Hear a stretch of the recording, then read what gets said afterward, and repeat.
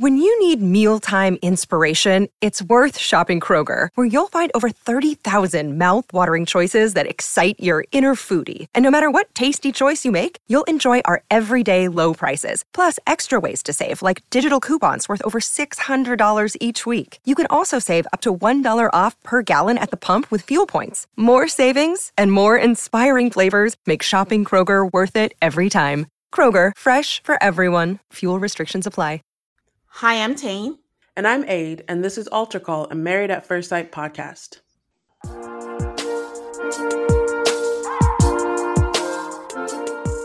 Hi, everybody. Welcome to another episode. Unfortunately, Aid is not here today. She is on vacation, living her best life. But I have someone today that is awesome. She's a friend of the pod, and it's going to be a great episode. It is Nicole. Hi, Nicole. Hello. Thank you for having me. You are most welcome. Some of you may remember that Nicole, we chatted with her. Nicole is from the Nashville season, and we chatted with her a little bit. She gave us some insights, and it was fun, and we had to have her back. So, Nicole, before I go in, let me give the people updates. Guys, we have Love is Blind coming out next week. It's going to be the last 2 episodes that dropped, and then we'll have a final episode for the weddings and the reunion. And then we'll be back to regularly scheduled programming for MAFS. We don't know how much longer the season is, so we're just going to keep going. So, Nicole, I want to hear all your thoughts about the season. We are going to go through the episode, but can you share with us what your summary for now is about the season? A quick summary, always difficult for me, but honestly, I'm really sad watching this season because not only are there really not any couples to root for, but it doesn't seem like there's many friendships. I mean, the girls are friends, the guys, I guess, tolerate each other, but I know for my season personally, even though we had one successful couple, me and Chris, obviously, but we're all still great friends and we had such a great experience. And it makes me so sad that none of these people get to have that. And it's really emotionally draining to watch. I mean, I'm watching every episode. I'm still a fan of the show, but it's heavy. They never have fun.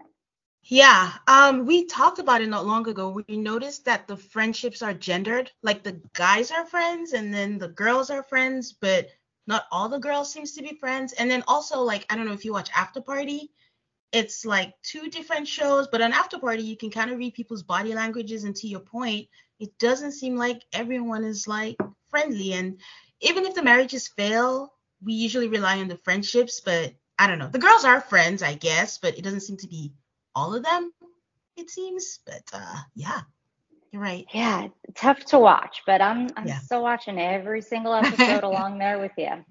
I know. We keep hoping for the best. And also, you know, Michael and Chloe, we're still fingers crossed on them as a late addition. Fingers crossed. I'm hopeful. I'm optimistic, but also realistic. And I don't know. I mean, I want them to work. I want everyone to work, but maybe next season we'll get five successes. Okay, so we'll go through the episode and then I'll just, we'll see what your thoughts are on everyone as we go through. So the episode does start with Claire and Emily meeting up together. And I think this is a good time to just ask you what you think about the whole Claire and Cameron of it all, really. So this is my opinion based on what I've seen and also having gone through the filming process. I think that Claire and Cameron, for whatever their reasons are, decided it's just not for them, this relationship. And I think, quite honestly, they were told, you have to keep filming, or, we'd really like for you to keep filming, because I can't see any other reason why we're still playing this game. I mean, they said they didn't want to be together. They both agreed upon it, and they did it very maturely, in my opinion. But why are we playing the, separated from Cameron, separated from Claire game, and still with that optimism or intrigue? I didn't expect them to even have a decision day. I know we'll get to that a little later, but I assume that we thought they were done. Yeah. So I'm just a little disappointed that we keep pushing this narrative of maybe they can figure out a way to make it work. But I think it's just them having to film and that's their story. But I'm kind of happy they're not together because I wasn't feeling anything from them. And I'm happy we didn't have to watch them explode or implode as we're watching Yeah. everyone else. So we got to see them part ways gracefully. What was your take on them before they parted? Like, I know Claire is now on the narrative that, oh, maybe they should have tried, but I feel like Cameron stopped because he was reading her vibes and he just didn't want to get to that point where he just really didn't like her. But she keeps insisting that, maybe they gave up or, he wanted to quit. And it's just a weird thing. But what did you think their issue was? Why do you think they couldn't get it together? I think their issue, like probably every other couple here and most other couples on the show, was communication.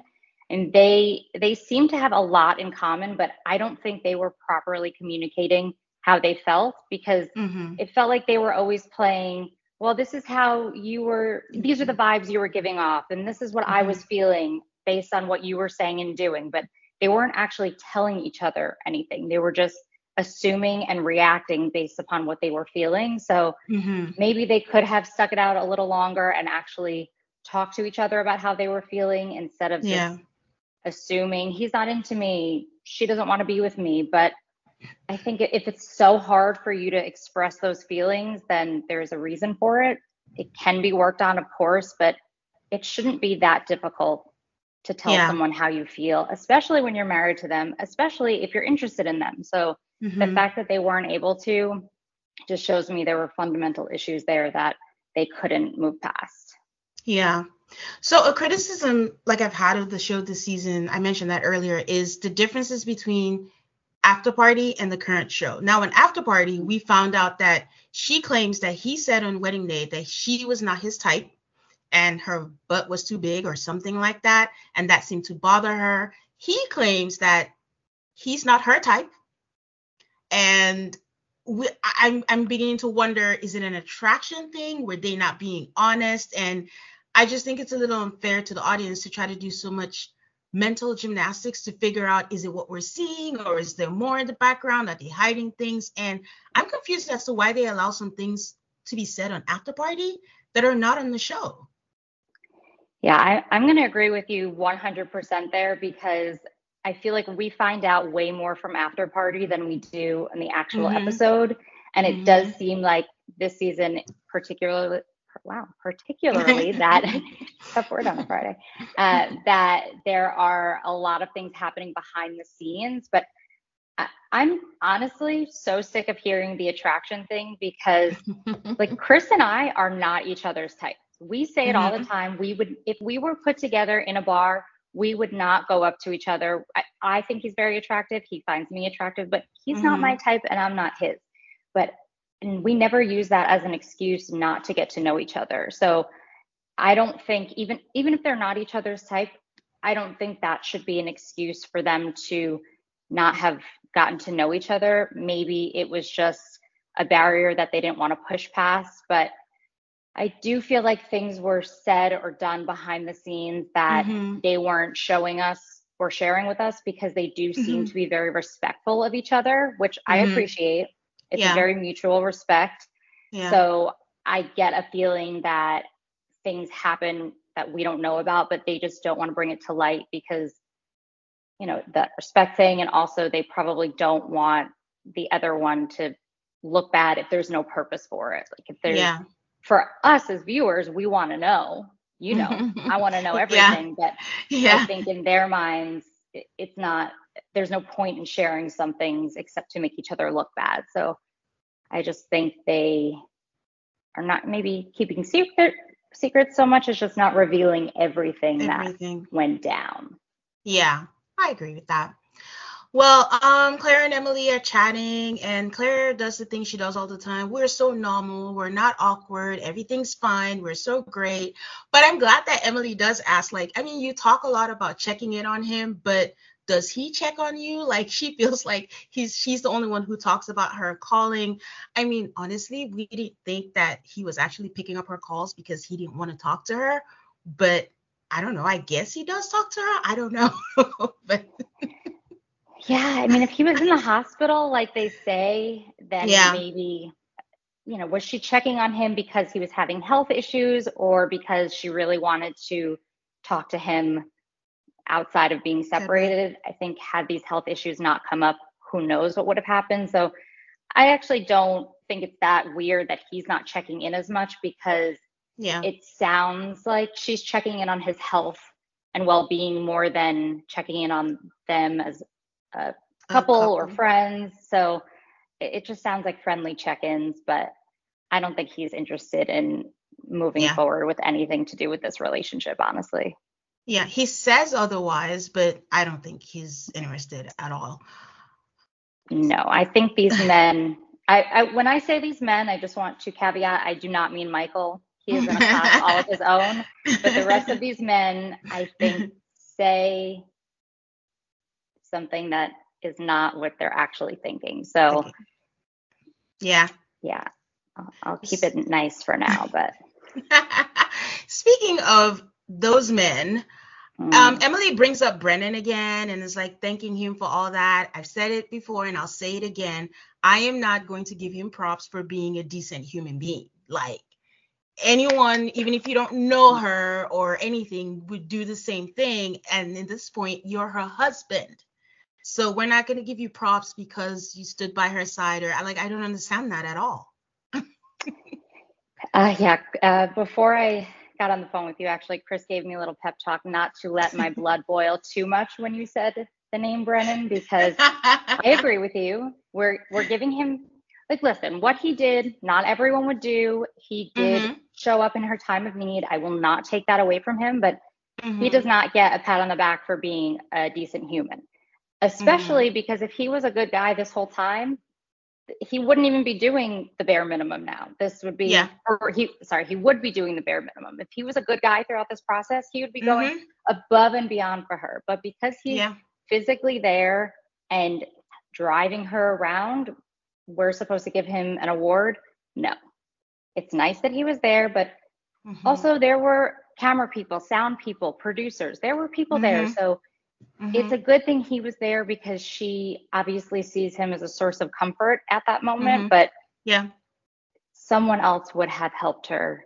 And I don't think he called the ambulance. I don't think he, saved her life. I think he was just physically there. And I'm sick of people acting like he's stepped up. Like, he acted like a human for once. Yeah, and once again on After Party, we find out that even while she had stitches and was recovering, he was driving her around to shop for a car, making her drive, actually, to shop for a car and to go around. So, no, he's not a decent human being. So, and don't listen to Chris. Let your blood boil. Like, it's the right thing to do.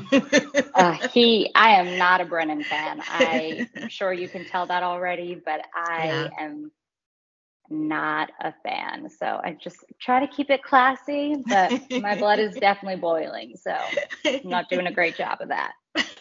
I understand. Okay, we will take a quick break and we'll be back to talk about Becca and Austin. I can't wait to hear what you think about those two. Life doesn't happen bi-weekly, so why should payday? The money you make can be in your hands today with EarnIn. EarnIn is an app that gives you access to your pay as you work, up to $100 per day or up to $750 per pay period. Just download the EarnIn app and verify your paycheck. Then access up to $100 a day as you work and leave an optional tip. Any money you access plus tips are automatically repaid from your next paycheck. Summer is coming and it is time for all of us to go on vacation. You can use the money you earn from EarnIn to buy a new bathing suit or some new clothes for your fun summer vacation. Download EarnIn today, spelled EARNIN, in the Google Play or Apple App Store. When you download the EarnIn app, type in Altar Call under podcast. When you sign up, it'll really help the show. That's Altar Call under podcast. Subject to your available earnings, location, daily max, and pay period max. See earnin.com/TOS for details. Earnin is a financial technology company, not a bank. Bank products are issued by Evolve Bank and Trust, member FDIC. If you're like me and looking to cut back on alcohol this year, Recess Zero Proof Craft Mocktails are the perfect alcohol replacement. They've recreated the cocktails you know and love, like their ginger lime mule and grapefruit paloma, which happen to be my favorites. You can enjoy the flavors and feelings of those cocktails without the booze. Zero proof, zero compromise. Listeners can get 15% of the Recess Mocktail Sampler at takearecess.com/AltocallMAFS. You guys know I don't drink very much, so Recess is a great substitute while everybody else imbibes. It's a lightly sparkling mocktail infused with functional ingredients like uplifting guayusa and stress-balancing adaptogens. Whether you're relaxing after work or hanging out with friends, make Recess mocktails your drink between drinks or your forever mocktail. Get 15% off Recess mocktails now at takearecess.com/AlterCallMAFS so you can enjoy your favorite cocktails without the consequences. Ladies, you know that vicious week before your period where you feel like you want to crawl out of your skin, you feel a little bit down or off, and those cravings when you feel like you could eat anything in sight? Well, there's a solution for that. Now it's easier to manage your PMS with Estro Control.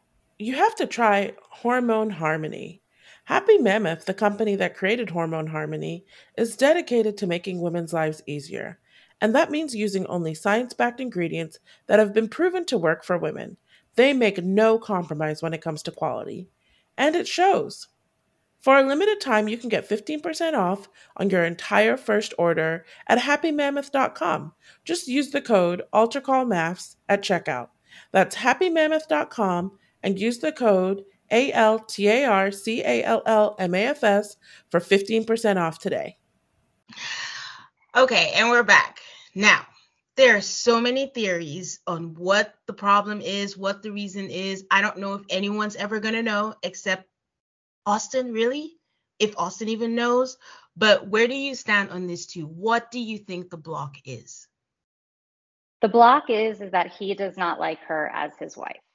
Oh. I think she is wonderful. It is nothing against her. She seems like such a sweetheart. She is so beautiful, so kind. And I think he sees that and wants her to be his person, but she's not. And instead of saying that and upsetting her and potentially ending their marriage, he's just, I think, waiting for either decision day, he's just running out the clock, or waiting for her to reach her boiling point, because I'm not even talking about the sex thing. Like, I actually agree with him, not agree with him, but I can understand. 2 months in the grand scheme of things is not a really long time. And even though they're married, a lot of people don't really view it until after decision day on we're really in this forever, which I can totally get with. Like, if he does not want to have sex with her until after decision day, until a few months go by, that's his prerogative. Should it be the other way around, we would not even blink if she was like, I don't want to have sex with him until decision day. So I'm not even talking about that, but he seems like a person who's just kicking the can down the road. Like, I want to work on it. I do like you, but he's not showing it with his actions.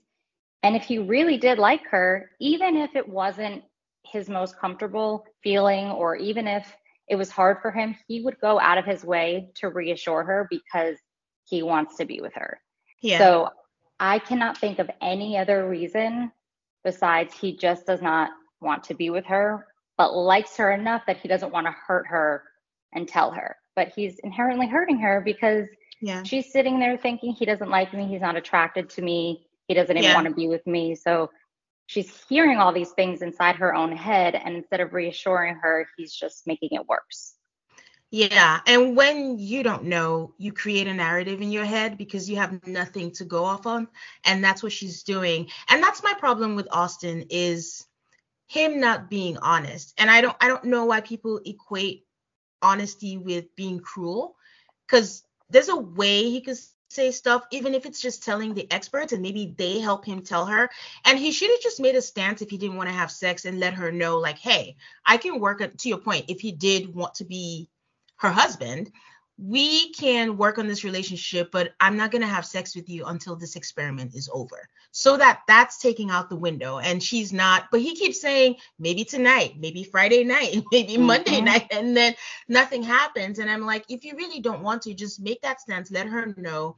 But also on Becca's side, I don't know sometimes what the problem is. She says it's sex one time, then she says it's intimacy, then she says he's not flirting, but then at the beginning when we used to see them, they had cuddles, they were kissing, but then we find out now that it's an on-camera, off-camera situation, which we didn't know in the beginning. I think we just found out like a few episodes back. And I think in general, we're not seeing the real them. We don't know what's happening. Like on After Party was when we found out that, that his dad was deaf. I don't think we even knew that. And they had a fight about that. And I'm like, what? Like, this is a whole new thing we didn't know about you. So since we don't know the real them, quite frankly, I'm bored with them. I agree. It's the same conversation over and over, and yes, now they're just being picky and petty with what they're fighting about. But if I were in Becca's shoes, I would imagine that it's the lack of progression. In the first week, you're getting to know each other, you're kissing and cuddling, and he's saying he wants to work on things. Like if he had flat out, to your point, said, I don't feel comfortable having sex with you, I will dictate when I feel comfortable, that would have shut it down. But because he keeps saying, I do want to do these things Friday, Monday, tomorrow, after this, whatever, she keeps waiting for it and nothing is happening. And I think it's, the lack of progression is making her think, do you really want to be in this? And again, to your point, it's not happening on camera, or it's only happening on camera, which to me is a wild thing, because I remember Chris and I were the total opposite. Like we did everything off camera because that was our way of getting to know each other, and not even sexually, just being kissy and lovey. We wanted to feel those intimate moments. So for us, it was the opposite. And to only do it on camera feels like an act almost. And I can see why Becca is making a big deal out of little things, because she's just pulling at straws for this at this point. And I'm just over it. I don't care about what happened at the wolf sanctuary and in the car. Like I don't even care that we don't know what they're fighting about, because it's the same thing. It's just a different day. I'm sorry. I'm going to work on it. I'm going to do better. I do like you. And then nothing changes. But I mean, the fight that they had at the, I don't know what it's called, the clay pottery, whatever they were doing, I think was an indicator of something we talked about last week, where when the experts came by, Austin mentioned how Becca can be dismissive and they don't and doesn't consider how he's feeling. And then the experts proceeded to dismiss his feelings and move on to what Becca wanted. So that happened again, where she's talking about the same thing, and then she goes and grabs his jacket and he makes her joke, and he's just like, oh, I would have appreciated if you washed your hands. I read it as him trying to make light of the situation. He doesn't seem like someone who likes confrontation, and he has said that during the honeymoon. He said, I don't like to talk about stuff and I like to push things away. And then she started crying and then saying that he can't say what he wants. And that's something, not that she's wrong, she's feeding off of the insecurity that he's creating. But I do find that he can't be himself. Anything he says, she kind of finds something to say, like saying that he's combative. Okay, maybe he is off camera. I don't know. I don't know the editing. But from everything we've seen, I'm trying to picture Austin as combative, and I can't. And he said, just because I disagree with you doesn't mean I'm being combative. And it's like, so do you want me to say what you want to hear, or what do you want? So like, what did you think of that whole situation? It's very uncomfortable to watch, but I agree. I don't see him as combative. And of course, overall caveat, we're not there. We don't know what's actually happening, but I see him as almost more of a contrarian than combative, because it does seem like everything she says, he has a rebuttal. So yes, of course, you're allowed to have a differing opinion, and not everyone handles it that well, hearing that someone disagrees with them. But it Yeah. seems like he disagrees with everything. Like Mm. I mean, maybe it's just a personal preference and everyone's different, but I cannot even understand why he said anything about the jacket. Like, you're having this moment, she's cold. Okay, so she took your jacket and she didn't even get it dirty. It was just like, oh, don't get it dirty. You should have washed your Yeah. hands or whatever he said. Is it that big of a deal? I mean, Yeah. it's not a $9 million jacket. And it's funny because when Chris and I watch this together, it's been very good for our relationship because we discuss how we would be in these situations. And Yeah. he was like, I wouldn't even care if you dumped it in the clay. Like, you would clean it. And if you ruined it, you would get me a new jacket. Like, it's nothing to even, it's like, I wouldn't even notice if you had my jacket on. So the fact they're having this conversation and they're trying to build this moment that is happening right before decision day, and his focus is her getting her hands on his jacket. I mean, granted, he has every right to want his jacket respected, but the fact that we're even discussing it's insane. Like, I think he just disagrees with her or picks on things that she does just to say something different than what she's saying. So maybe not combative so much as it sounds like every time she has an opinion, he disagrees, but he's also created an environment where she doesn't know where he really stands. So she's probably taking everything to heart. And then he feels like he can't say anything because it's always upsetting her because of the environment that he has created. So I'm not putting all blame on him. I do think that she should probably let a lot of things go that she's not. And she's taking a lot of things personally when I don't think they need to be taken personally. But yeah, again, he has not created a safe space for her. And it's hard to let things go when you're always feeling like you're about to be attacked. Yeah, that's a good perspective, because honestly, I just saw it as he was trying to make light of the situation. But looking back at it, wrong timing. Like, maybe just let it go and let it be. And I can understand Becca in the situation of how she's reacting. Like, as a woman, you've dated people who didn't make you feel secure, and you're just going to feed off that energy. So I think that's what she's going through right now. I didn't like, though, when she got to the fight and she was like, oh, maybe I'm just asking for too much, and maybe it's me, and maybe I don't like when things, I don't know if emotionally manipulative is a strong word, but it's like, I think you have a point, like, just make that point and stand on it. But to make it all, maybe I'm asking for too much, maybe I'm the problem, maybe I'm like, okay, just, I don't know. I didn't like that. Yeah, it doesn't feel like there's ever a need for that. And if that's how she's truly feeling, maybe phrase it like, this is what I'm asking for. If it's too much for you, let me know. Because readjusting expectations is one thing, but woe is me is just, it doesn't get you anywhere. And he doesn't seem to really pick up on any of that. So she's playing to the wrong crowd. Yeah. Well, on to happier things. It's Chloe and Michael. How do you feel about this couple so far? So far, I feel like there's potential. I definitely think they are both trying very hard. I don't think that this relationship feels natural to either of them because they are so very opposite, but I give them both so much credit because they are taking what they are given and trying. It doesn't look perfect. It's not going to look perfect to everyone, but they're giving it their best shot, and I really respect them for that. I think they do have some chemistry. We've seen it in this episode. We saw all of it, which my question to them is, why didn't you unplug the cameras? But that's neither here nor there. I've seen a lot of them that I don't think I needed to see on Lifetime, but it's good. They're progressing, right? That's a good sign. They are. I think they're a good example of what you should do, even if you're not sure.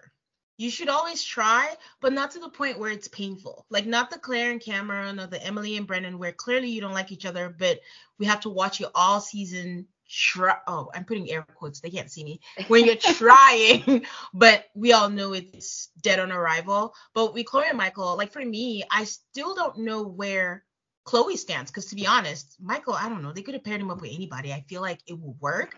But with Chloe, I don't know where she's feeling. One minute she thinks he's hot, the next minute his feminine energy or whatever it is that they said. But she's still putting her all. And she's still trying, and she's wanted to leave. So that's a good example of a good medium also. And it's not painful to watch them. They give us glimmers of hope.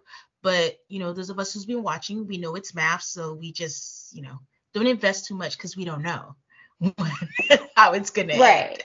But they are trying. If they Yes. don't make it, I will still really like them as a couple and be really proud of them because, up until this point, because they're trying and they're working the process. So it's not going to work for everyone. And if it doesn't work for them, it's not for lack of trying or caring. So I hope it works out for them.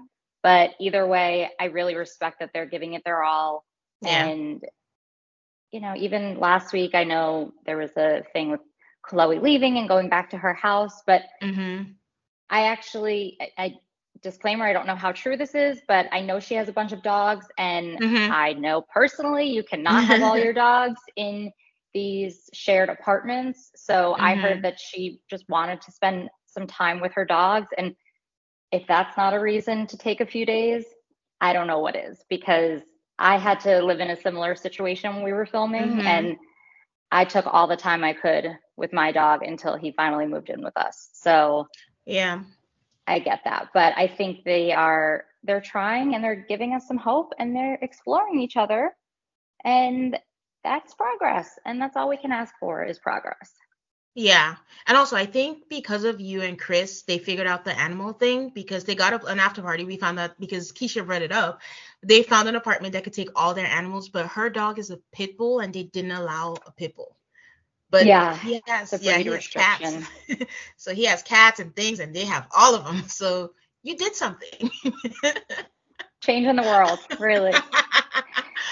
So Chloe and Michael are with Dr. Pia, and Michael says he's looking forward to deep diving on intimacy. And I know you shared a bit the last time you were here, but can you share with us how these intimacy conversations go? Do they check in with you guys? Like, how far can we go? How comfortable are you? Or do they just dive in and just expect you to go with the flow? It is so uncomfortable. I can only speak to my meeting with Dr. Pia, but she, an expert is coming. Yeah. I think we knew Dr. Pia was coming. I'm not 100% sure on that, but we knew an expert was coming, and we meet Dr. Pia for the first time, and she just sits down and is like, okay, so based on, she says she's watching clips. I think she got, notes from our producer. I don't think she's actually sitting there watching all of this footage, but neither here nor there. And she just says, okay, tell me where you're at. And this is what I think you need to do to move forward. And I am in no way a prude. Like, I have no problem talking about sex. Chris is a little more uncomfortable about it, but I was very uncomfortable with this conversation because I felt like this woman who, I know she's an expert, but she doesn't know us. So she's coming in, meeting you for the first time, which this season is a little different because they do have more FaceTime with Pia. Yeah. But so it could just be a little bit more, from my experience, was different. But she's basically telling you, you've known each other for a month. What you're doing to get to this point is not enough. Here's how you can do more. And I really did not like that, because I feel like maybe the couples who aren't even holding hands, like, then you can talk to them about ways to be intimate without thinking sexually. But for couples who are already progressing on their own, like Chloe and Michael are, Chris and I were, I felt it was very strange to hear someone who doesn't know you talk about all the things you should or could be doing to grow closer. Yeah. But that being said, I actually really like the activity she gave to Chloe and Michael, and wish that we had that exercise because, and maybe the show took my feedback. I don't know, because I talked about this to everyone, but you don't want to feel like you have a sex assignment. I don't know who finds that sexy, but I know we didn't. And we didn't even do ours quote unquote correctly. So we ended up just not doing it all, because we tried to make make it fun and enjoyable. And it was like, no, this is your sex assignment. So I love that they just went to a store and got to pick out things that resonated with them and that they were excited about, because I think that makes you more comfortable in trying things. But I know for us, it's like, woman, you don't know me, you don't know my husband. We're having sex. We know we will work on it, but we've been together a month. You know, this isn't 5 years down the road and we're having trouble. And it's a lot when you're filming. So to then now have to feel like, oh, now we need to work on our sex life. Like, you don't even have a sex life a month in. Even if you started on the wedding night, it's been a few weeks. So it feels very misplaced in my opinion, but I did think their conversation went a lot better than mine did, at least, because they both seemed to be learning things about each other that they didn't already know in terms of what they like and what their limits are and things of that nature. I agree with that. It went so well because when Michael was saying, oh, we're exploring each other, I was not expecting the next scene. There was just them watching TV on the couch, and then we see a huge blur, and then we see Chloe's hands down Michael's pants, and the blur got bigger. Then I think it was a mutual down the pants thing, and my jaw dropped. I was like, Lifetime? Is this you? Like, what is happening? Yeah, definitely not necessary. I think people forget that the cameras are in there sometimes because it's just your home. You're not watching for the cameras when the cameramen aren't in there. But we would always unplug the cameras when we were in the living room, because when you don't unplug the cameras, they're always watching. So, because the thing is, it's blurred for us. But the crew and the producers, they get to see all of that? Yeah, they're just like Nest cams. I don't know if it's the actual brand, but they're just those in-home cameras, and they're just plugged into the wall. There's a few, they're not in the bedroom or the bathroom, but I was gonna ask. They're all over the living room and the kitchen. So yeah, whoever sits, I imagine it's someone's job to just sit there and watch footage all day and night of this to wait for a moment, but they got their moment, and I would be mortified if that was me, because we were very intentional not to do anything like that while the cameras were rolling. So if they caught me in a moment and showed it, I would probably be on the phone screaming at someone right now, but I have a different personality. So maybe they are okay with it. But either way, Michael, Chloe, I'm sorry we invaded your privacy by watching that intimate moment. It was not our fault. Blame Lifetime. I'm not sorry. I was actually happy. I saw it and I was like, okay, there's actual progress. Like, okay, this answers some questions and they are moving forward and at their own pace. So that was, okay, I was going to say that was nice to see, but not in that way. I know what you mean. Good to know. Good to know. I would have believed them if they told us, though. So I didn't exactly. It, but good for confirmation. Exactly. And then from Joy and then Dr. Pierce, like, well, have you all masturbated with each other? And listen, like you, I'm not a prude, but I'm just like, what? Like, I've never heard it in all of the seasons. It's just never been that. She's never been, well, we've never had Dr. Pia, but Dr. Viviana or whoever was never that forward with any of the couples, even those that were having sex. So that just came from nowhere for me. And I was like, I mean, you know, they have nothing to work with. So maybe they're just trying to push the envelope as much as they can.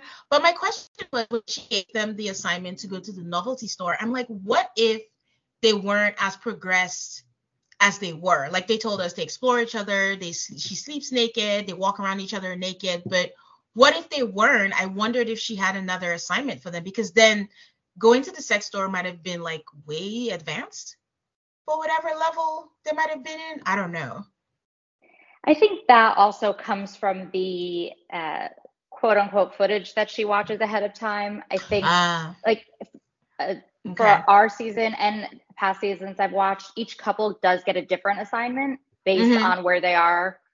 Like, for example, in our season, Gina and Clint had to like tickle each other with hairbrushes and really just sit next to each other without making a sour face, whereas Chris and I, our activity was to find things we wanted to use on each other sexually in different rooms at the house.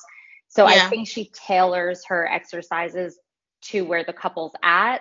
So I think she gave them that activity based on what she was seeing, what the producers had told her, what they were telling her. But there's really no option A or B. It's kind of, here's your homework and go do it. But I also, from what I saw, they were both giving off the energy that they were cool with it, which I think if they were both very much like, no, we're not comfortable, we don't want to do this, I think they would have filmed her giving a different assignment. So I don't think the masturbating thing, to your point, I'm like, we've already gotten a lot out of these people. Like, why are we, they've been together like 2 weeks at this point, give them time. But you know, we're trying to be controversial here. Give the people something to drop their jaw at.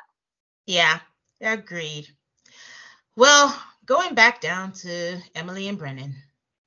So Emily had made reservations for dinner, and she's basking in them making it to this point. They talk about decision day. She feels better about them post-accident. And, you know, it's just cringy when she said, oh, I had to hit a tree to see this side of you. I'm like, no, you didn't.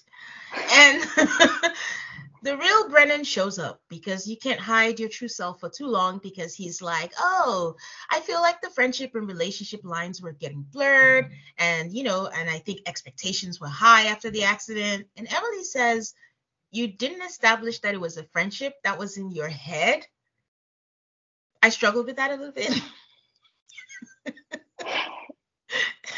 Well, he never flat out said they're just friends. He more so alluded to the fact that they were working on a friendship first as a base, but he had decided they were just friends, and she did not know that he decided that because he never said it. But we could see it. But I have been that girl in the relationship with those rose-colored glasses, and I take every little grain and glimmer of hope to mean way more than it does. And I would imagine you're married to this man. It's your first relationship. He is showing you in your time of need that he can step up and be there for you. And I would imagine she took that and ran with it.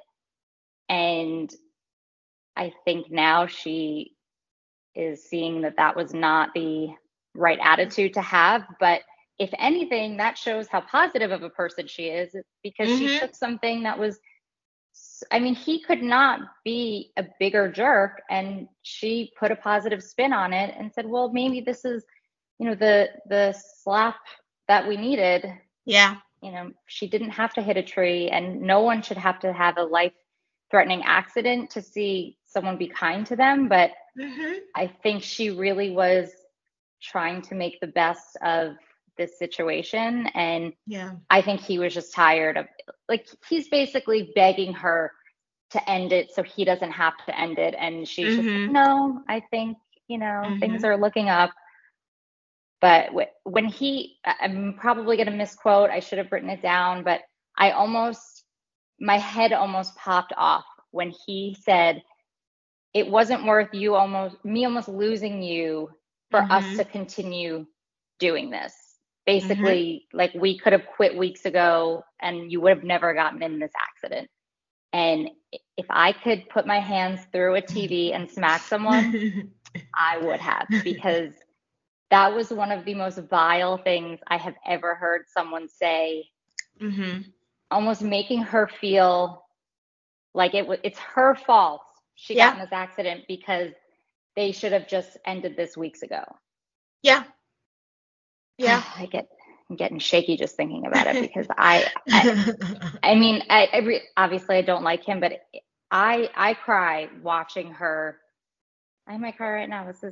It's so sad to me to see someone who's so hopeful and trying so hard.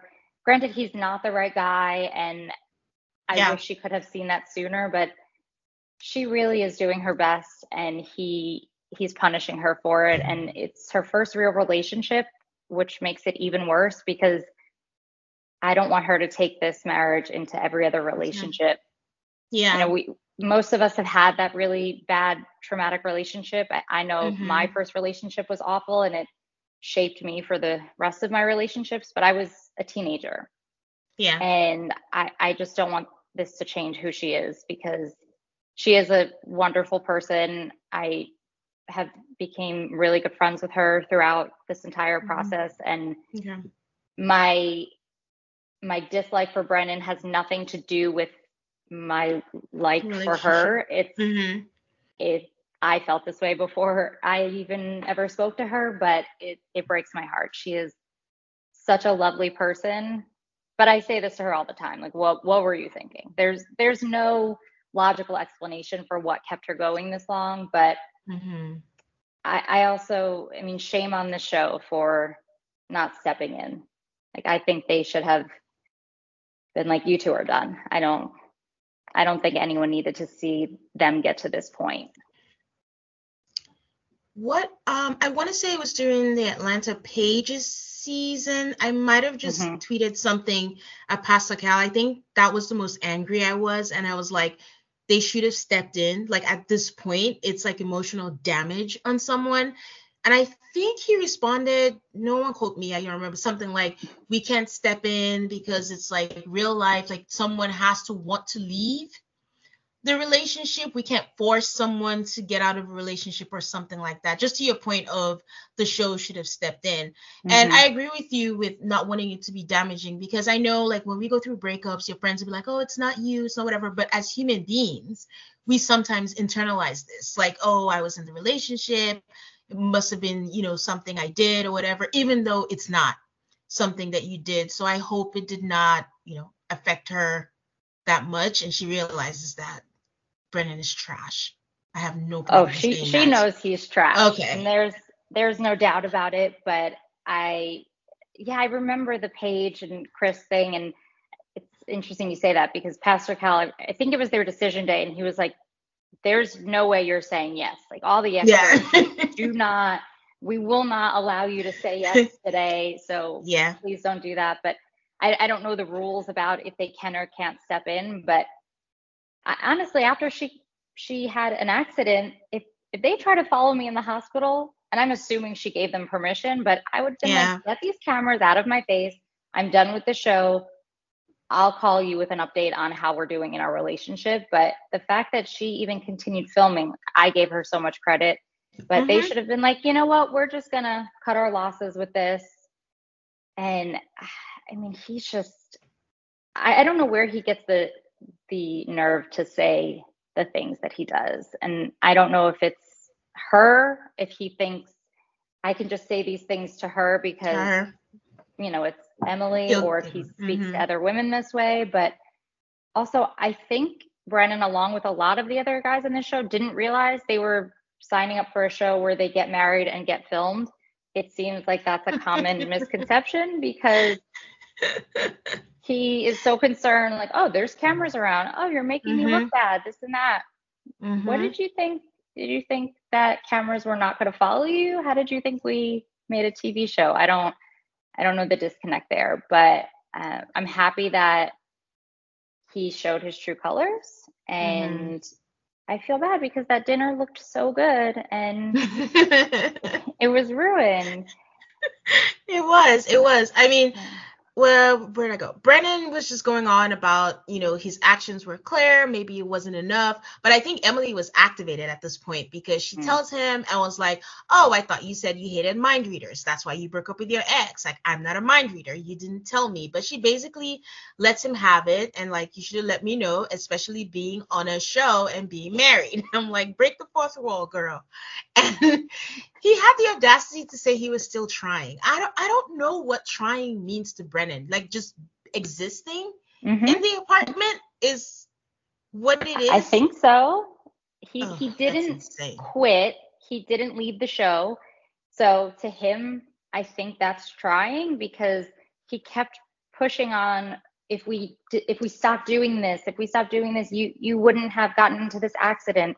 So I think him physically being there is him, quote unquote, trying. But I think we would rather he didn't try. I would have rather seen the Claire and Cameron type story play out more Yeah. with Brennan and Emily. Like, I want to see Emily's growth. I want to see Emily working through this because she has grown so much from the beginning, but it could have said separated from Brennan and have him off to the side because he's not doing anything but just making himself look bad, which is his biggest concern. So riddle me that. But he has shown his true colors, and I don't want to hear a single person say that he got a bad edit, that the editors did this, that post-production team made him a certain way, because I have been there. I had things edited. I know what that feels like. I know what that looks like, but you can only edit so much. So much, yeah. I give everyone grace on any TV show after my experience because I know firsthand how it feels to have someone who doesn't know you write about you on the internet, talk about you on a podcast, take a scene that was highly edited and judge you on your character. So I really do give a lot of grace, but he deserves no grace because the things he has said to her on camera, about her off camera, that I know about. Oh, wow. That's all I'm going to say. Oh, wow. He is not a nice person. And should I ever get the chance to meet him, I will happily tell him face to face. I am not afraid. I think we can all see that. Like, even his body language is just not it at all. But he does say that she asked him, like, what are the things that, you didn't like? And he says he saw every side of her and he saw red flags. They have no romantic chemistry, and then the negativity. And one of his deal breakers was a positive person. I was like, you can't even say that right. Your deal breaker is a negative person, not a positive person, Brennan. And at this point, he gives an example. I will say this. He gave an example of Michael and Chloe's vows. And I don't want to be a hypocrite because I did give Emily shit about that. Like when she was like, oh, it was so vanilla. It wasn't good. It wasn't that or whatever. But no one's perfect. That was one thing compared to everything else because this woman just went through something very traumatic and she still rallied. Like she's still filming. She was still coming to the activities. And even when he was being a dick, quite frankly, she still said, I think there's hope. I'm just going to try. When he said, I just want to sleep in separate rooms, she's like, okay, that's fine or whatever. And she was, in the beginning, we were actually worried about her because she was compromising too much for him.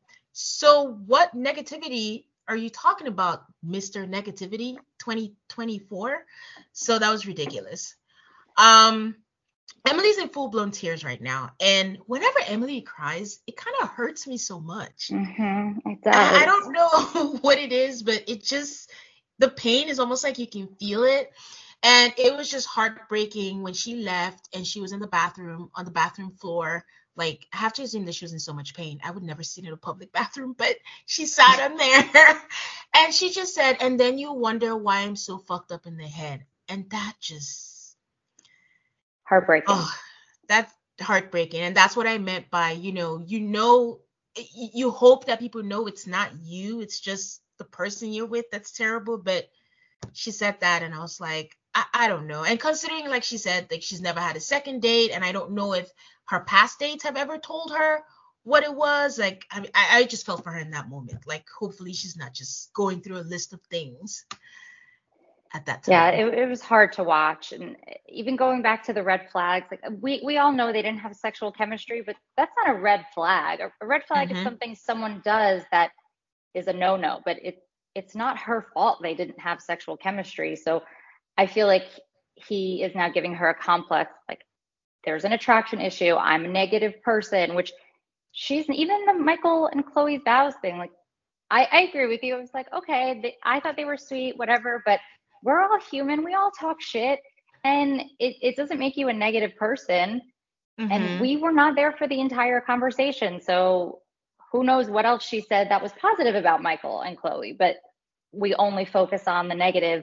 And this coming from a man who claimed he was about to pass out from being in a hot tub. Like, okay, sir. So I just don't like that he's now giving her things to internalize, because at the end of the day, even the strongest person will still second guess themselves Guess if themselves. her next date, if she says one thing out of 100 that's negative, like, oh, is he not going to like me now because I said this one negative thing? And that's not fair. No one has the right to do that, especially not your husband, who, if he doesn't like you, he should at least be helping you work on yourself instead of just criticizing. But we've established that he's not a good man. I don't like him. He's not a good husband. And she's an awesome rock star. So she'll be fine. I have no worries about her once this is all over. I think the other angle maybe he didn't think of is like, let's assume that she was negative. Maybe she does have a right to, because your terrible attitude might have brought that out in her. There was not a lot to work with, really. So I don't think he thought about that, because it's never about Brennan. Right. It's nothing that he did to bring the situation where it is. But I think even the fact that he didn't go check in on her when she was in the bathroom, like that to me screamed so loud. Like, I know cameras are on you, but you can't go and just be like, is everything okay? Can we talk? Even can we talk off camera just to diffuse the situation? But he was probably sitting there eating his steak, not really caring, just waiting to go home. And that was enough for me. All right, guys, we're going to take a break and we will be right back. All right. So just a quick touch on Becca and Austin. It's the cameras, the security overhead camera, and they're talking about, Austin is complaining about how he makes her look on camera. And I'm just, again, over it. These men are too worried about how they look on camera. If you worry so much about how you come across, do not sign up for a reality show. I just, I don't understand complaints. Like, we have more insight or more detail into everything than ever in the world today. People complain about reality shows all the time. Like, your situation is not going to be different. Like, just stay home and keep your PR, but don't come on TV and try to pretend. Yeah, and you're just making yourself look worse when you say, I don't want to look bad. If you're not bad, you won't look bad. So there's that. Yep. No one who is ever concerned about how they look has ever come across well. So just be yourself. All right, so Chloe and Michael go to do their homework, and I love that the novelty store was called Vanilla.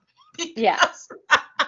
A nod to the vows that Emily said his vows were vanilla, so a little secret wink, wink.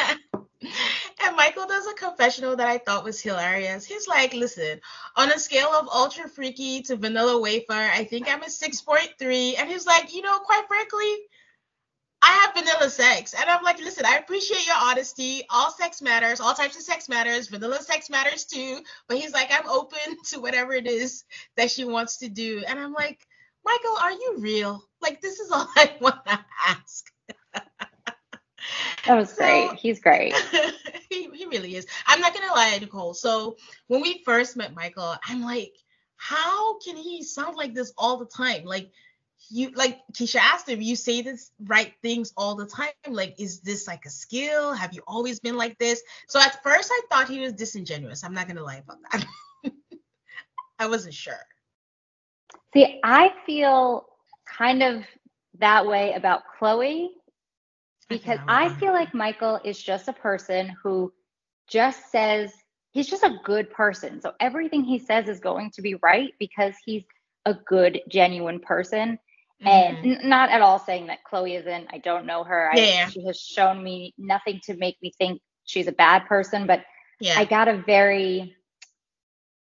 feeling that she was just trying to say the right things, even if she wasn't feeling them, because she is very aware she's on a show. And I was like, I can see right through you. Just, it's okay to say you don't like something. It's okay to say that you're not happy with X, Y, and Z, as long as you're working through it or working towards a solution. But the fact that both of them in the beginning, especially, no complaints, everything was just love and smiles, and that felt very like, which one of you is lying about being unhappy right now? But I just get the feeling that Michael is just so genuine. I mean, even the vanilla sex comment, which surprised me. I thought he would be like, oh, I'm the freakiest one out there. But the fact that he's like, yeah, this is who I am, but this is who she is. And I'm interested in at least exploring. Doesn't mean he's going to like it, doesn't mean it's going to be their daily lifestyle, but I love the fact that he was just open to trying something that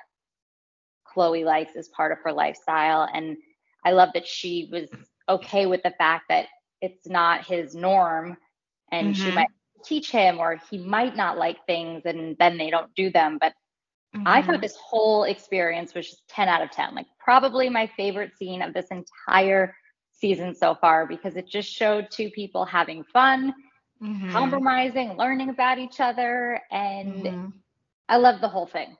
I thought it showed us a whole new side to both of them. And I really was just very pleased with it. Yeah, there is, to your point, there's nothing sexier than a man that is open. And I don't mean sexually.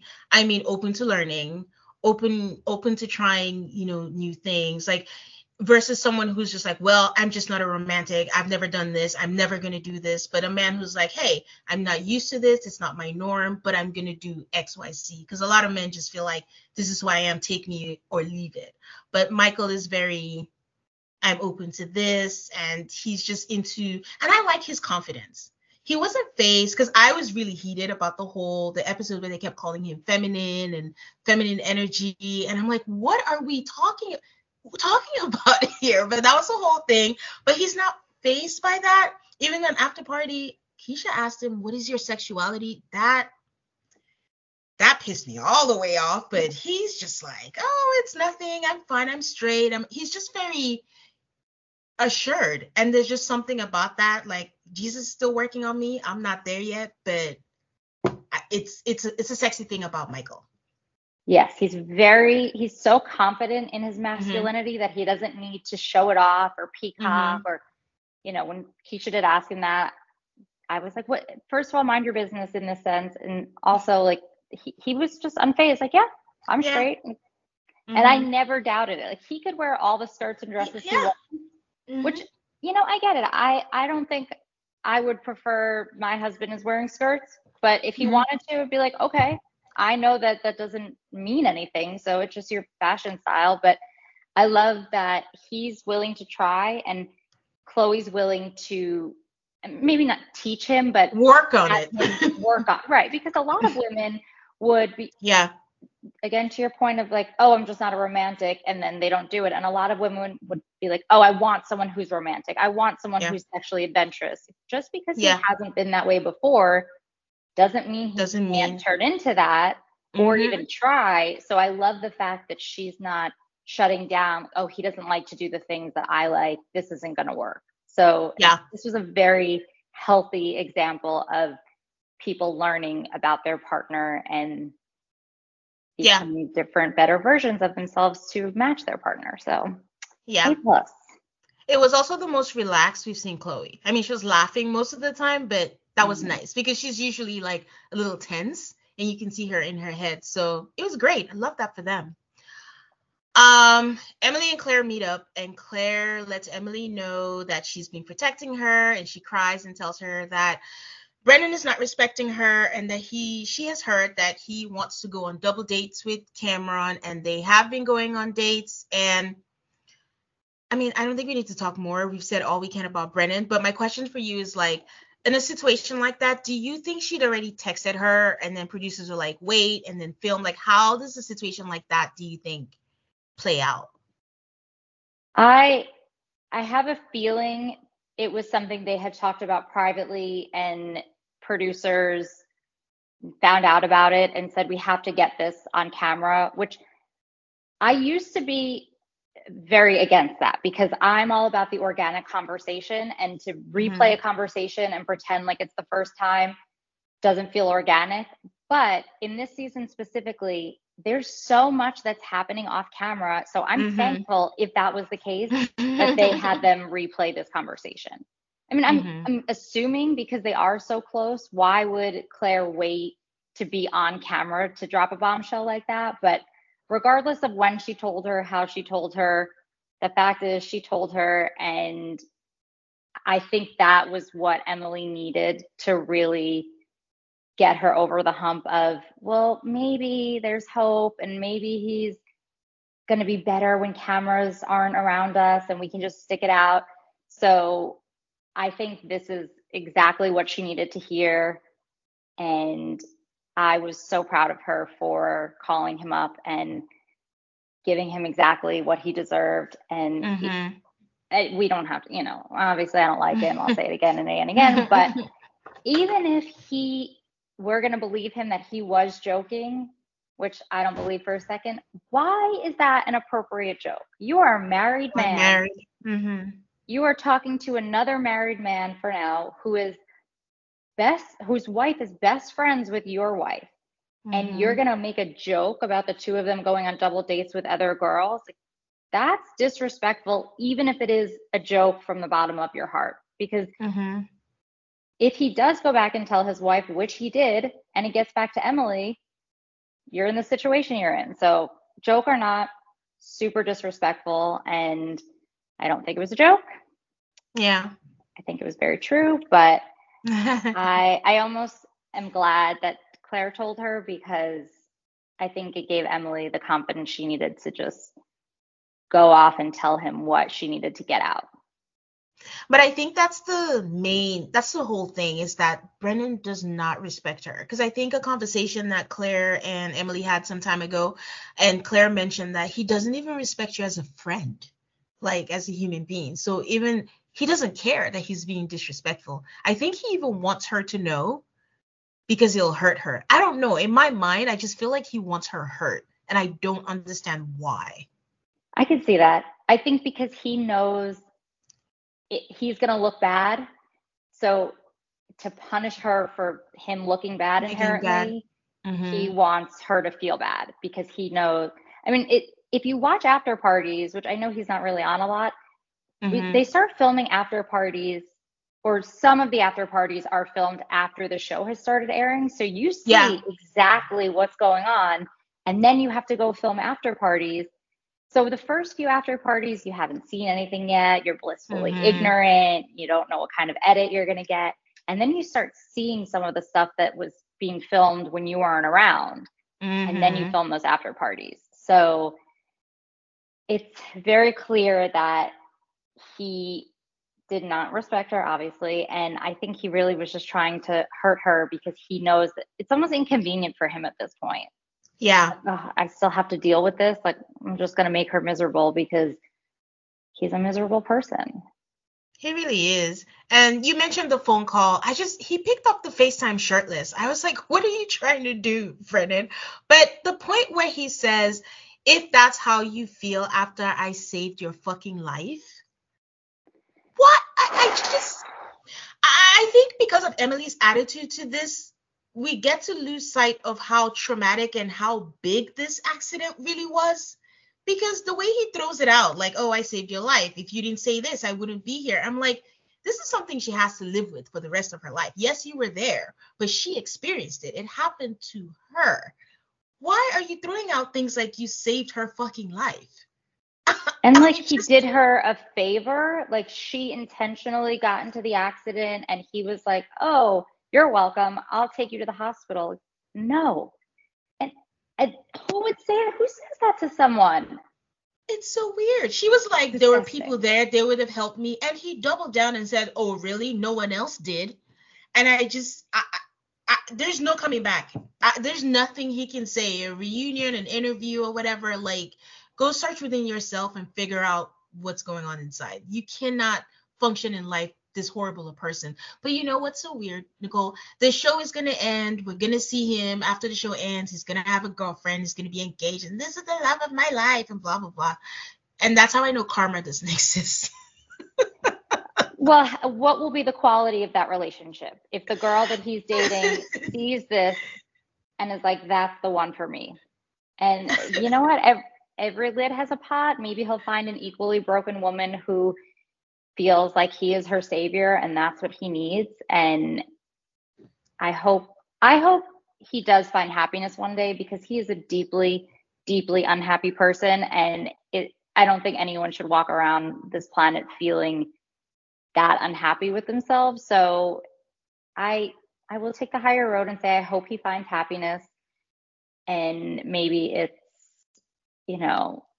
one day he's going to realize the mistake he made. I don't think so. I think he'll think he was in the right this entire time. But when he said that, I had to, it was like, he's playing a joke on us. There's no way that he seriously just said this to another human, knowing there's cameras on him, and then tries to say that he doesn't want to look bad on camera. So, and if he tries to blame this at all on her drinking, she likes to drink, like, then I'm just going to find out where he lives and have a talking with him, because they were not drinking. It was in the morning. I have seen the pictures of this accident, and when I tell you I have chills just thinking about it, she could have died had that helmet been on wrong or not on at all, and he did not save her. Yeah. He was there. We'll give him that. Mm-hmm. He didn't save her life. He's not a doctor. He's not a first responder. He held her hand and told her she was going to be okay, which she needed in that moment, and that is wonderful. Mm-hmm. But if he truly believes that he saved her life, which then therefore means she can't be upset about the fact that he's talking about going on double dates with another man, then he needs a very good therapist, and maybe he should start working on that. But you're right. He's going to have if he doesn't already have a girlfriend, he's going to have one, and we're all going to be like, what's wrong with this girl? But Nicole, I feel like you have some tea that you're holding back. You are holding back. No, I do, but it's not my place to share these things. Yeah. They will come out, but everything that you're thinking is true. Okay. So I'm not just saying what I'm saying based on opinion or what I'd imagine in this situation. Mm-hmm. And it's not just because I'm friends with someone on the show. I know other things through other sources that are 100% accurate. Okay. And I will say anyone out there, if you are giving Brennan any grace, rethink your life, because he doesn't deserve it. And again, I know how it feels to have someone who doesn't know you talking shit about you. Like, I know how that feels, and it sucks. And I never want to be that person. Even the other guys, like, I have my issues with them, but it is what it is. Everyone will be fine. But this man is unwell. And it's, God help him if I ever meet him, because it's, I'm going to go all Nicole on him, and it's not going to be cute. It's not going to be cute. I'm already sorry for anyone who has to witness it. It's not going to be cute. Actually, if there's anyone out there who thinks Brennan is great, I would actually like to hear that and hear your argument. You know what? I agree with you. Supporting that. If we get some, I'll let you know. Yeah, prove me wrong. Okay, the girls meet up, and I don't know if Lauren had tapped out at this moment, but she's not part of it. Oh, let me ask you, do you think Lauren and Michael would have made a good couple, like everyone's been saying? I don't know. I never thought so until I heard, people putting it out there. And I don't know if they would have been a good couple, but I hope that they are best friends and will be best friends for the rest of their lives, because I just don't know. I think they have so many similarities, and it might work against them in a relationship, because I don't know if they could really grow together, since they have a very similar energy and interests almost. But I think that they should be in each other's lives forever, because they're just, both of them just so well spoken, and have such a mature outlook on things. And I just don't know if I see them as a couple. Okay. I mean, that's fair.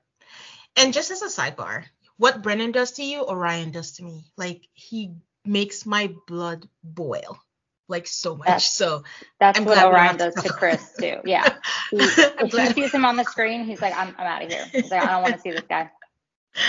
I'm glad we don't have to talk about him. I can't get a read on how the OG couples feel about Chloe and Michael.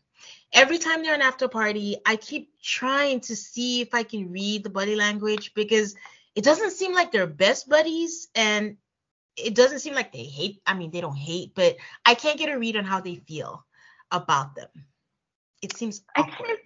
I kind of feel bad for Chloe because even though Michael wasn't super involved, he was still there from the beginning. He was at the bachelor party. He was at the I don't think they ever showed it now that I'm thinking about it, because you know what? They probably didn't show it because Michael's original bride was there. Bride was there. They always showed the the wives meeting and the grooms meeting before the bachelorette.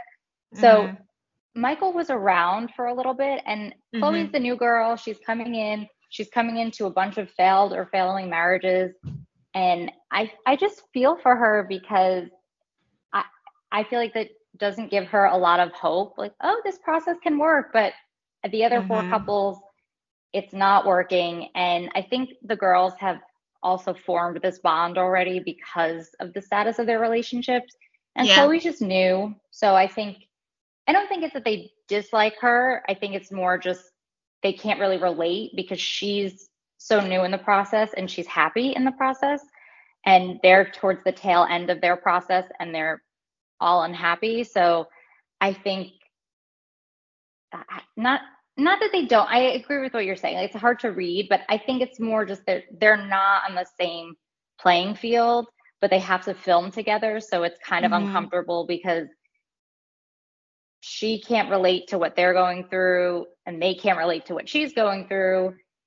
But I hope that they at least tried to encourage Michael and Chloe more than we're seeing. Like, they never did anything intentionally. Like, it's not going to work for you. But I hope they very much tried to make it seem like these are our personal experiences. I don't want this to affect how you see your relationship. Because if that were me, I know I would probably do a lot of reflection. Like, oh, this isn't looking too good. But it's also probably very uncomfortable. Like, she's a little older than them. She's very different from the other girls. Like, she seems more prim and proper. And even though a lot of the stories she's telling, I'm like, oh, you're secretly kind of wild. But I don't know. It's just like someone coming into school in the middle of the semester. It's like you want to be their friend and they're perfectly nice, but they just weren't there from the beginning. So, but Michael, they know. So he's not new to them or the process. But Chloe's just brand new. But, okay, in your case, I know you guys were friends, but what is it like being the happy couple in a sea of unhappy? Because I think of you guys, I think of the Dallas season, Danielle and Bobby, and I know they just didn't talk much. Anytime they'd ask them, they'd be like, we're fine. No, we don't argue. And then they just didn't say anything else. But what's it like being the lone surviving happy couple? So in the beginning, it was a little uncomfortable because Chris and I didn't want to feel like we were bragging. And I remember, I think it was when we were all together and Dom and Mac told us they were getting divorced. And that was when we had to tell everyone that we had had sex for the first time. So we were both like, oh, this is so not the right time for this. But yeah, we said something to that effect, like, well, we don't want to seem like we're bragging. And when I tell you, I have never felt more loved by people who I had only known for a few weeks also. Everyone was like, we are so happy for you two. Please tell us everything. Like, don't feel like you have to hide how you guys are doing. Because at the end of the day, yeah, their relationships weren't going so great, but they were our friends and just happy to see that we were blossoming as a relationship. So that's also why I feel like it's uncomfortable for Chloe and Michael, because they don't really get that support from anyone else because they don't have those relationships. But I mean, we would get, when we told everyone we said, I love you, I thought people were going to pass out. They were so happy for us, like happier than we were. And it's just such a feeling of support that it makes me happy to see couples mingling, when I know a lot of people don't like to see the couples getting together so much, but having that kind of support from people who, it depends on the group, honestly. I know I'm biased, but in terms of friendships, which the show is not about, but in terms of friendships, I would say I got the best group, but not everyone gets that, as we see. So I think Chloe and Michael probably would have a harder time talking about how happy they are because everyone else is miserable. They're not even just like, oh, we're not doing so hot. They're even Becca and Austin are barely hanging on, and they were our only hope. Yeah. I will give you this. Your season is the first season where we have seen exes that have become friends. Yeah. Because we talk about that. We're just like, no one that has said no on decision day. They've never been friends, but the first time we saw it is on your season. So I'll give you that. I get messages like daily, like, when are Shaq and Kirsten getting back together? I'm like, guys, they're just friends. Like, he doesn't even live here anymore. I told them I was quitting as their personal representative because I took that job on, but they're just good friends, which is not what any of us wanted, but it's the reality and everyone's happy. So it's just very funny how things work out. But it's a rarity for sure. Yeah.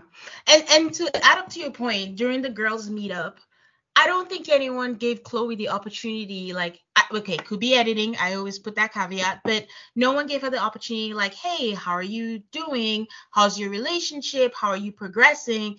It was all about Emily and Brennan, Becca and Austin, and how sad they were, making them delete things off and all that. And I just thought that was a little unfair. I agree. But again, maybe they did ask and they just didn't want us to see that. But even if they did ask, I'll speak for how I would feel if I were in Chloe's shoes. I would feel very uncomfortable talking about my relationship in a positive way in that environment. So even if they did ask, I would probably be like, we're good. We're moving along. Like, things are fine. And just keep it moving because that's read the room. Like, that's not the time to be like, oh, things are great and we're just touching and moving and grooving. Yeah, that's true. Okay, so not a lot happens. We see Brennan get his stuff and leave. We see Becca tell us Austin has left. So it's just a terrible, terrible week for everybody. And Brennan is telling us that he never thought he would be getting divorced because I think he was I'll never ever get. And I think that's the line that got him a spot on the show. And they just took that as him being a committed person. And little did we know. But he blames her for making it hard. He said a lot of awful things this episode. But awful person. But we end on a high note with Chloe and Michael exploring their sex toy that Michael wants to call Penelope. And I'm just like, cameraman, when are you leaving? When are you leaving? Like, this is getting kind of awkward. Like, get out of here. But they end, and I guess next week is part 1 of Decision Day because Chloe and Michael still have some time. And this season is very interesting. We have no couples, but things are happening. So the episodes are not like boring, but because they managed to make it work, like, good for them. But it's a season all in its own. Yeah, they're definitely not boring, but it's not a marriage show to me. This is how I would watch like a Real Housewives of whatever. I'm like, ooh, the dynamics, the drama. It's within the couples, within the other, friendships, but yeah, there's really, for this Decision Day, like, I don't even know why we're having it because I think everyone has already made their decision. But I will say, for all that I've said about Austin and Becca, there is something to be said about people, whether it's intentional or not, acting a certain way on camera and then completely opening up when the cameras are off of them. So I could see them. They would have to talk about this. And I know that it's a hard conversation, but they would have to talk about what does life look like for us when the cameras are gone, because there is part of me that thinks a lot of their disconnect is because they're focusing on the cameras or what's on camera, what's off camera. And then maybe when the cameras are gone, they'll just be able to live and not have to worry about that. So that's the only thing that gives me hope with them, is that maybe they can connect on the things that they really did like about each other in the beginning and see what life post-filming looks like. I will advise everyone that life without the cameras is 1,000 times better. So if you're moderately happy in your relationship on decision day, just say yes, because it'll just get better. So I don't know, but it's going to be dramatic. I used to think that, like, just wait till the cameras and then stick it out, and if you don't like it, you could get a divorce. But I think Aid made a point. It's like, the camera is not the problem. If you already have, like, a glaring problem, like, I guess from the past couples we've seen, not like, scientific fact or anything, but the people who usually have a problem, like, the being off camera is not going to fix whatever it is, because it's something bigger.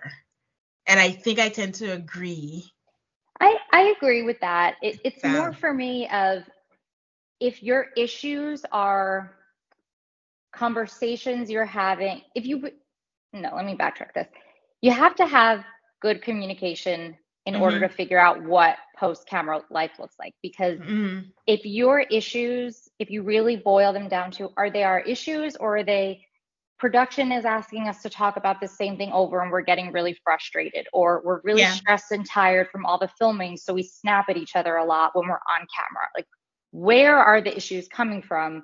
And if a lot of them would be alleviated because filming is over, I think that's a reason to give it a shot. And also talk to each other. Like, I don't ever see couples talking about, where are we going to live after? Is one of us going to move in with you? Or, I work here. Like, I go here for the holidays. We don't hear any of what the near future looks like. And I think that's why any couple who stays together on decision day and then ends up not staying together, I think it's because they never had that talk. And then real life goes on and they're like, wait, you expect me to move in with you? Or, I want to go here for this and you want to go there. So I agree with you. Like, if you have problems, cameras going away are not going to solve it. But if your problems are directly because of filming, just see if they can be alleviated when there's no cameras following you around. But they're the only ones who I'm actually interested to see on decision day, because I could see that being a possibility. But I really don't know. And I honestly, I don't really care either way. Whatever makes people happy, I support. But there's no couple in this first round of decision day that I'm fighting for. Yeah. I think I became concerned when she said Austin doesn't talk off camera, because I thought it was a camera thing. But if you're not talking off camera, then that's a problem. I think for them, I actually think that it's 50-50. Well, it is 50-50. They might stay together or not, because he's a nice guy. But honestly, I don't think they can last. He doesn't provide.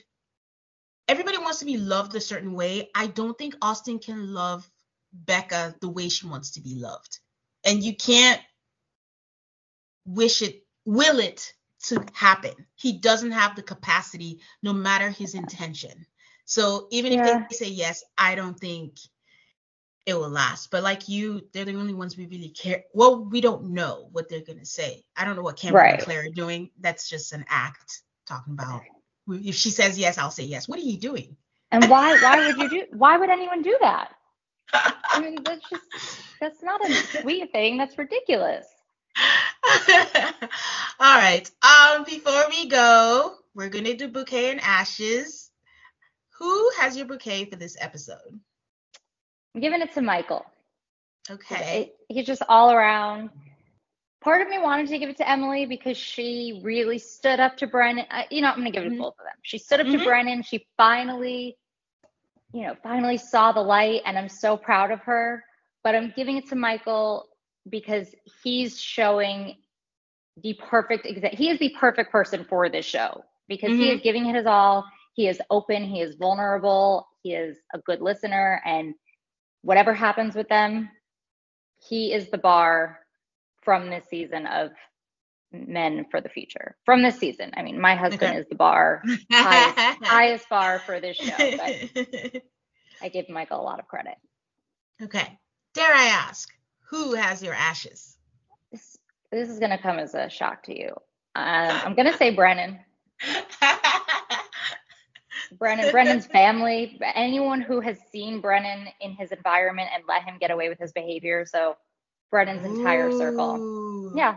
This behavior didn't just start when he signed up for the show. So any ex-girlfriend of Brennan, if you didn't tell him he was a dick, then shame on you. But that's all I'm going to say about Brennan, because I've said his name enough today.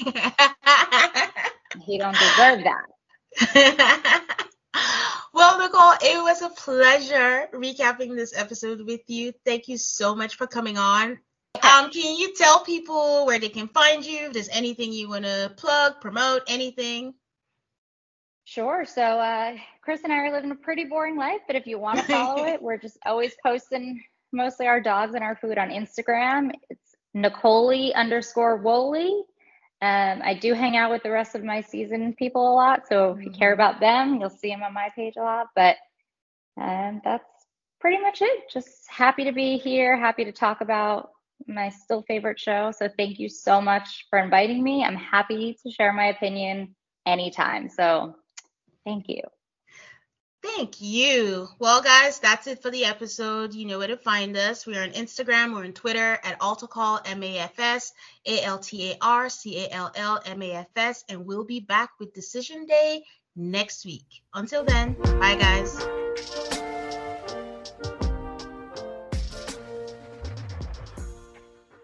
Save big money on everything for your next project at Menards. Spring is here, making it the perfect time for outdoor projects. Suncast storage sheds are an excellent solution for protecting outdoor lawn and gardening tools. They're easy to assemble, and the all-weather construction provides water resistance and UV protection. Save big on Suncast storage sheds. View our selection of Suncast products today in store and on Menards.com.